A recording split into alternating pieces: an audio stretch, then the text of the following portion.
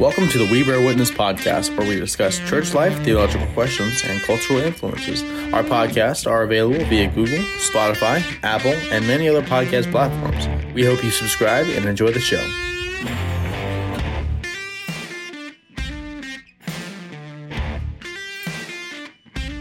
Hey everyone, welcome to the We Bear Witness podcast. We are so excited that you are listening. Really, just so very excited. It's such a weird word to use when it comes to a podcast, because that's probably not why you logged in, was to get excited. Yeah, Adam's jumping up and down right now. I had an energy drink earlier, but I apologize. But yeah. Was it a Bang or was it a Monster? They're terrible for you, but it's those things will kill you, right? Yeah, but so will that astronaut coffee creamer. Yeah. I mean, or snakes. I was going for things you eat, and you just jumped to snakes. That's true, Dylan. Now let's make a list of diseases. But yes, we have some interesting topics on the podcast today. Morbid. I'm excited, and you're morbid. This should be really a beneficial half hour for the church. Hey, it's late. We've been through a lot today. We don't have to tell them when we actually record these. Right. So recently, we took our lovely wives out to go see a movie. Yeah, it was a lot of fun. We went to the new Top Gun Maverick. And how many times had that been for you, personally? We're not going to say on the podcast here. Because it incriminates you a little bit? Well, here's the thing. This is not very part of your character. A lot of my friends wanted to go see it, and family. And so I ended up going multiple times because different people kept either wanting to go or inviting us to go. And so I've seen the movie inside and outside, and I could probably quote most of it to you. You still seemed to enjoy it when we went. I think that was like it's still a great movie. I mean, just the cinematography and the sequences and everything it just blows my mind every time I see it. Well, if you haven't seen Top Gun Maverick, the movie has blown past Avengers: Infinity War in the box office. It's making billions of dollars. That would have happened. Yeah, with a B, billions of dollars. And not only that, what's special about this movie is not only is it really, it's resurging too. Like, it'll go 4 or 5 weeks, at number one, and then it stopped, and then it came back and almost hit number 2 after several new releases. And the movies don't do that. Movies don't have like that extra kick. But for some reason, the people in this country and worldwide just seem to be going after this movie and seeing it a bunch of times. Yeah, and you know what's really cool is the first time I went and saw it, I walked in, and it was like a packed theater. Yeah. And which could go either way. Those aren't always. I look up front, and there's this gentleman that comes in with his family. He's in a wheelchair. He has to be like, I don't know, 70, 75 years old coming to see it. And then, over here you have a dad walk in with his son, taking him to see it, and he's, 10 or whatever. And you just look at that and you're like, there's like, they were able to capture multiple generations with this movie, all the way from people who were going at 70 years old and loving it because they saw the first Top Gun, to the dad going, hey, I was a kid when I saw this the first time, and I want to take you to see this great fighter pilot movie. Right. Yeah, no, and so nostalgia is a huge part of it for sure. But I think nostalgia was really only the initial reason. Everyone was curious about this phenomenal classic character in Tom Cruise's Maverick. And so, of course, they're 80s kids, 80s nuts generation of now 50-year-olds who lived through that. And if you look at the old, I don't recommend the old Top Gun. It's not on our recommendation list. Watch it with a filter. Yeah, watch it on TV or with a filter, because it's a classic 80s movie. There's some raunchiness stuff in it, and it's rather kind of has an ego about it, image, which a lot of movies today still can have. But this one was a completely different movie altogether. This one was the reason why, in other words, it's becoming so incredibly popular and attractive is because it's so unlike the original. And I would argue the environment, the culture that it was released in has a lot to do with it. Yeah. There's so many aspects of that are counterculture to where we are today. It's kind of funny to watch. And watch it be successful. And see it be successful. And I was telling Emily the Goodyear that came out from Disney. The Buzz Lightyear movie. But it wasn't like Buzz Lightyear. It was like an overhaul. Yeah. Chris Evans is That's the a tire. Whatever. Yeah, it's like the movie about how they make tires. You know, there's this great Disney animated movie about the tires. Goodyear blimp, about a lonely blimp. It gets over football stadiums, and they wonder why it did so poorly at the box office. Yeah, and then they drop tires. And Tim Allen voiced the blimp. No, it wasn't even Tim anyway, Allen. so what I was saying, and we got on a lot of rabbit trails here, but Lightyear, that movie, that was just a preview when we first saw the Top Gun, and it was just a preview saying coming in, like 3 weeks. That thing's already gone from theaters on streaming because it flopped. It didn't do well. And Top Gun is still playing multiple times a week in theaters all across the country. Well, even when we went, Emily's here in the studio, by the way. But when we went, it was rather. Was it still? It was kind of a good crowd. It wasn't packed, but there were still people coming to the theater. Yeah, it's probably like half full, right? Third or fourth time, but he did that for me. I was like, Amy Jo hasn't seen it. That's my wife. They really need to go. So it's after a stressful day too. All that, which we have a few of those. All that to say, the movie was relatively clean. I'm not saying there's not any language in it. I'm not saying that it's take the kiddos. That's not our complete recommendation. The point is, in a world and in a culture, specifically an entertainment-laden culture that seems to be proud of their pervasive indoctrination, you can't get anywhere without hearing something or having something shoved down your throat that's contrary to your belief as a Christian. This movie was classic, fun, rather untouched entertainment that was just good movie making. No agenda, no ploy, no real woke kind of background or underlying, plot. Didn't have to focus too much on just constant, this man is evil, but, he has to have someone come to his rescue. There's none of that. It was There's self-sacrifice. There's the older generation teaching the younger generation what they know, and they're not, dumb idiots. Right. On there, there's, humility, the teaching humility and saying, okay, I've been where you are. You're proud right now. You need to realize that if you are going to survive, you can't be proud. There was respect. There's respect between good friendships. Friendships. The only time, so they alluded to a sexual scene. They alluded to it, like it was the girl he had dated from a long time ago. No spoilers alert. But they alluded to it. But it ended up being, and there was nothing seen. It just kind of woke up next to you, and you can spend all this time on this ridiculously unnecessary raunchy scene these days, like. Everyone knows what sex is. Why do we have to have these scenes that aren't even that good? They just waste plot time. Right. It's just ridiculous and unnecessary to the plot. And so this one just kind of faded over it. It was just nothing. And to me, it became more just about friendships in general, specifically multi-generational friendships. And that's really one thing we wanted to kind of launch from. So we really would like to talk to you about the multi-generational churches, not only that, but the benefits of having multi-generational churches, as well as a Christian's need for more intergenerational friends and relationships, mentors. We find a lot of this instruction in Paul's letter in Titus chapter 2, known for stemming a lot of women's ministry material, a lot of men's ministry material, because of its focus on intergenerational relationships. And obviously the difference between multi-generational and intergenerational is multi-generational is a body that consists of different generations. Not everyone is the same age. We have a tendency to sort of flock in segregated age groups as Christians.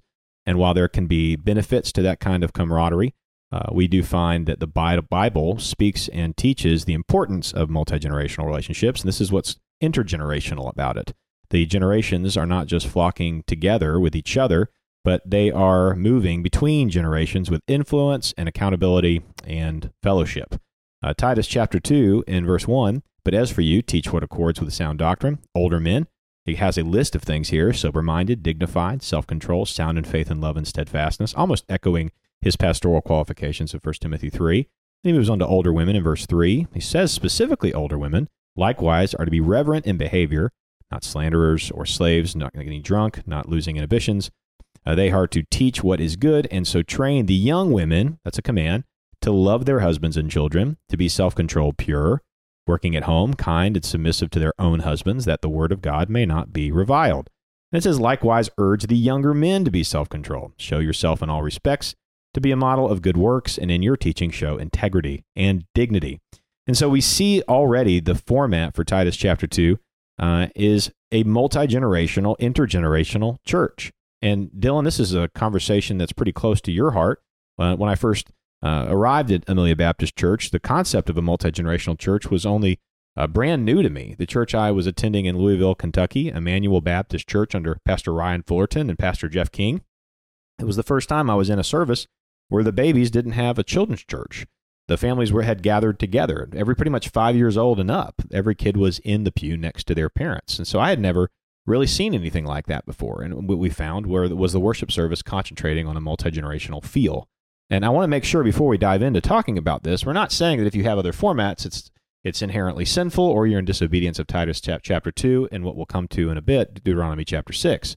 We just find that there are some things that really work in comparison to some things that really don't. Yeah, and I think it goes back to, like a lot of things in the Christian life, where's your heart at? And like, it's hard to get past, Deuteronomy 6, Titus 2, those commands, and it's hard to set those aside and not be doing something to encourage participation of the parents in their kids' lives, of the older women with the younger women. I mean, that's a command that we just can't ignore.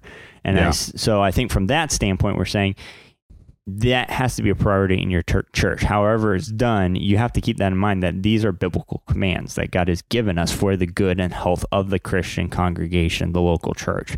And so the key to that is, okay, how can we best facilitate as a congregation, as a local body of believers, this intergenerational, fellowship, whether, between the older men and the younger men, older women, younger women, families together.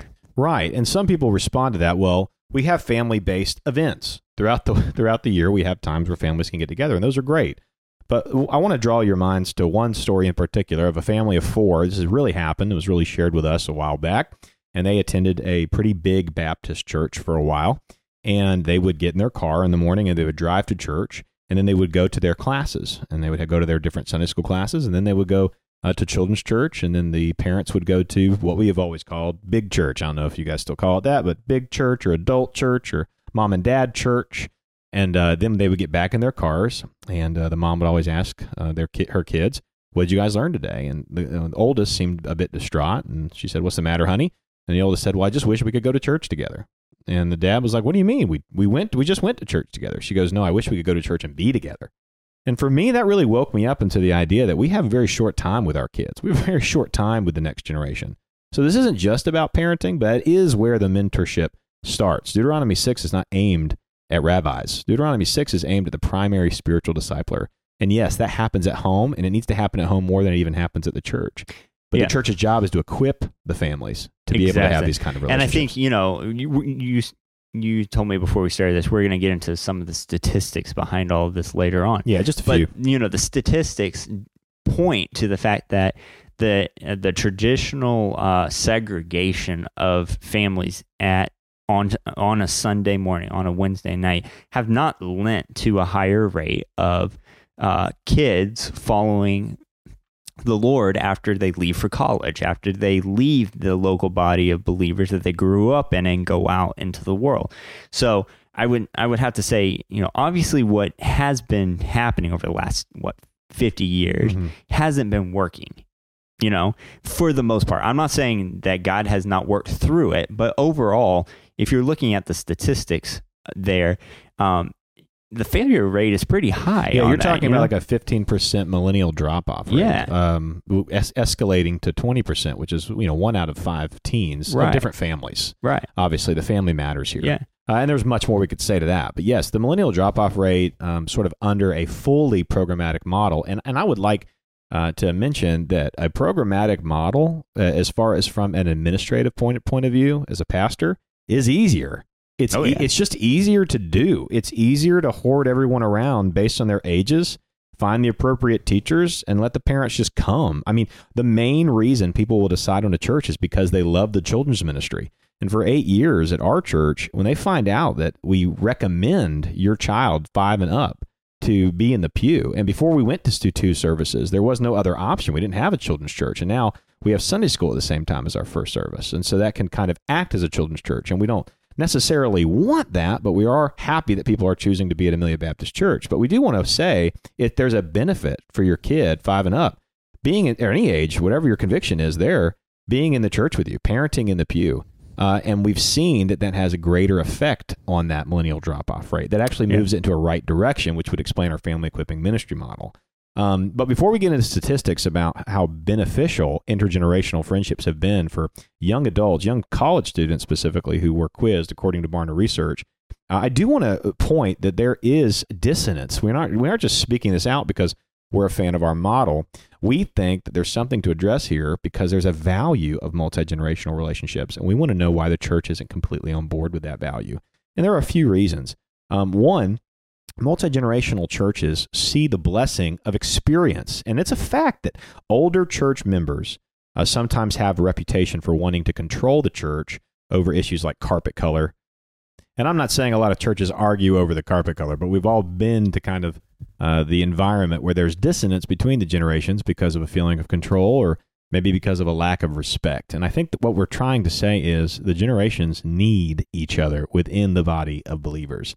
The younger generations benefit from the older generations because of the blessing of experience, and the older generations benefit from the younger church members because of the bounty of energy. The blessing of experience I've seen worked out in a lot of ways. Even going back to Titus 2, looking at Romans 5:3, you see a life experience that has led to wisdom that the whole church can benefit from. And like you've told me before, it can be rather wasted when the younger generation is just talking to themselves. Exactly. Yeah. This goes for the younger generation just talking to themselves and the older generation just talking to themselves. If we have the older generation going out to a restaurant and that's who they hang out with all throughout the week, you're really missing out on getting to know those in the younger generation. And the reverse is a lot of times I think the younger generation is afraid to reach out to the older generation and really get to know them for who they are. But some of the best conversations I've had have been working with older men in this church on projects and just them telling me their life story, telling me what God has done in their life, pouring into me, and really just investing in my life there. And so I can say that really has impacted me in so many ways. Yeah, and my older friends from our church have become great treasures to my family, just like grandparents. They delight in my children. They help point them to Christ. We have some relationships here where the generations are closer than actual blood grandparents and relationships, and because the Holy Spirit's living within them, and that's not always the case in other families. They love on our whole family as spiritual parents, and I think that's what we really are understanding. Some people don't want parents at all or authority at all, and so that's a need for sort of introspection. Are we just attracted to a church model because everyone around us looks like us, acts like us, is our age, is into our kinds of things? Is that beneficial or is that just preferential? No, there's not always a difference between those things, but sometimes there is. Older generations also I've seen learn how to correct and love and have a reputation for doing so, but it can go wrong. It can be bad, and so we want to challenge our older generations too to provide welcoming, warm environments to the younger generation. Not be dismayed when you hear the sound of children in a worship service, because you really want to fast forward 18 years and see, goodness, you're praying for that same kid to find a worship service when you have been dismissing that kid for 18 years because they're making too much noise during your sermons. And so we do need to have perspective, eternal perspective, in this intergenerational aspect in a multi-generational church.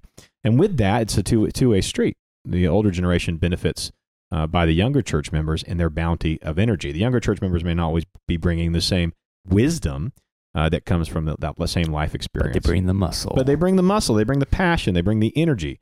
I think at times young adults have a bad rap for putting off adult responsibilities, but I am so encouraged to see a lot of the young people in our church excited about the work that God is doing in their lives, and they're sharing that with people of different generations.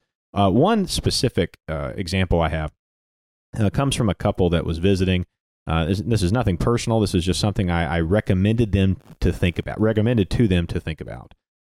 when it came to what church they were going to be a part of. And this was incredible. They were at our church. They already were kind of weirded out because we have bulletins. And now I don't know if anyone still has bulletins out there, but we have bulletins. We have these big suckers with the words on them so everyone can read them, and they're not always looking at the screens. So it's relatively old school. Churches are going to be different. There's no problem with that. But we have bulletins, and at the back of the bulletins, we'll oftentimes have a anniversary that's being celebrated, or we'll have flower dedications. We have flowers in the sanctuary of the worship service. Well, it's not flower dedications. There's flowers in remembrance. Yeah, we're not dedicating the flowers. Yeah, the flowers don't have souls. Just so you're aware. But the flowers are dedicated. I know you got a Master of Divinity, but we just need to make sure you know that flowers in flower souls don't have and spirit animals. Continue listening if you'd like. But we have flowers in the worship service that are dedicated to certain things. And they thought it was just the word flowers. And they just kind of saw that dedication there. And they were just kind of like, this is too old school Baptist. This reminds me of our first church. We just don't like it. And I said, can I just offer you some advice here? Just maybe point you in the same direction that I was once in and now I'm glad to be in. Why are those flowers there? And they're like, oh, well, they were celebrating something. I was like, no, not just something. They're celebrating 50 years of marriage. Go talk to them. Go talk to them. Find them. Ask anyone who put those flowers out there. I want to talk to them. How do you stay married for 50 years and still love Jesus and want to come to church together? I mean, there's no surprise the enemy attacks marriages. God uses Jesus Christ and the church in a bridal imagery. I mean, he uses bridal imagery to describe that relationship. The bride of Christ and Christ being the bridegroom. Satan's going to attack marriages. It's a testament against what Jesus is going to do with the church. I mean, the worst marriages get within the church. Right, exactly. So why would you not look at couples who have these high success rates, and not worldly success, but godly success? That's all in these multi-generational churches. Right. And the flip side is something I would say to the parents, I think, and that's the fact that God has put you as the spiritual disciplers of your kids.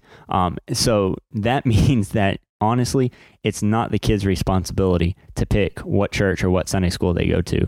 And I know this might be a little bit controversial for some, but like if we look at the biblical mandate, it is for the father, if he's in the home, or the spiritual leader that God has put in that home, to be the deciding factor. It's like your kid might want to eat ice cream every day for dinner, but you know better than to give them ice cream every day for dinner, right? And so you have to disciple your kid. And that also includes when in the church, where are we going to go to church? How are we going to do family church? You know, and that kind of stuff. Those have to be decisions that the parents make. It can't be something that's driven by the kid. Right. Yeah. And so again, there's just more and more evidence that generations need each other within the body of believers. And we've seen that even represented within our culture. 40% of the students said, from a recent survey from Barna Research, said that guidance from a more mature Christian in their life, whether that was a mentor, pastor, chaplain, campus minister, has been one of the most helpful components of cultivating Christian faith while in college. More than 1 in 4 said the same about church participation. So most students also desire discipleship resources that can be provided by older believers. Areas where students felt they need the most research includes marriage, dating, evangelism, how to live as a Christian within their vocation, all things that can be passed on from generational wisdom, people who have been there before them. And so we would really, really encourage everyone out there. Yes, there are going to be great reasons to join a church. There are going to be great biblical reasons to join a church. But don't move away from a church just because you're one of the only young couples there or you're one of the old couples there. You need to be there for the glory of God. Yeah. And you have work to do, as we all do. Thank you guys so much for listening to the We Bear Witness podcast. Remember, we are available on all platforms. We appreciate you so much. We hope you have a wonderful week. God bless.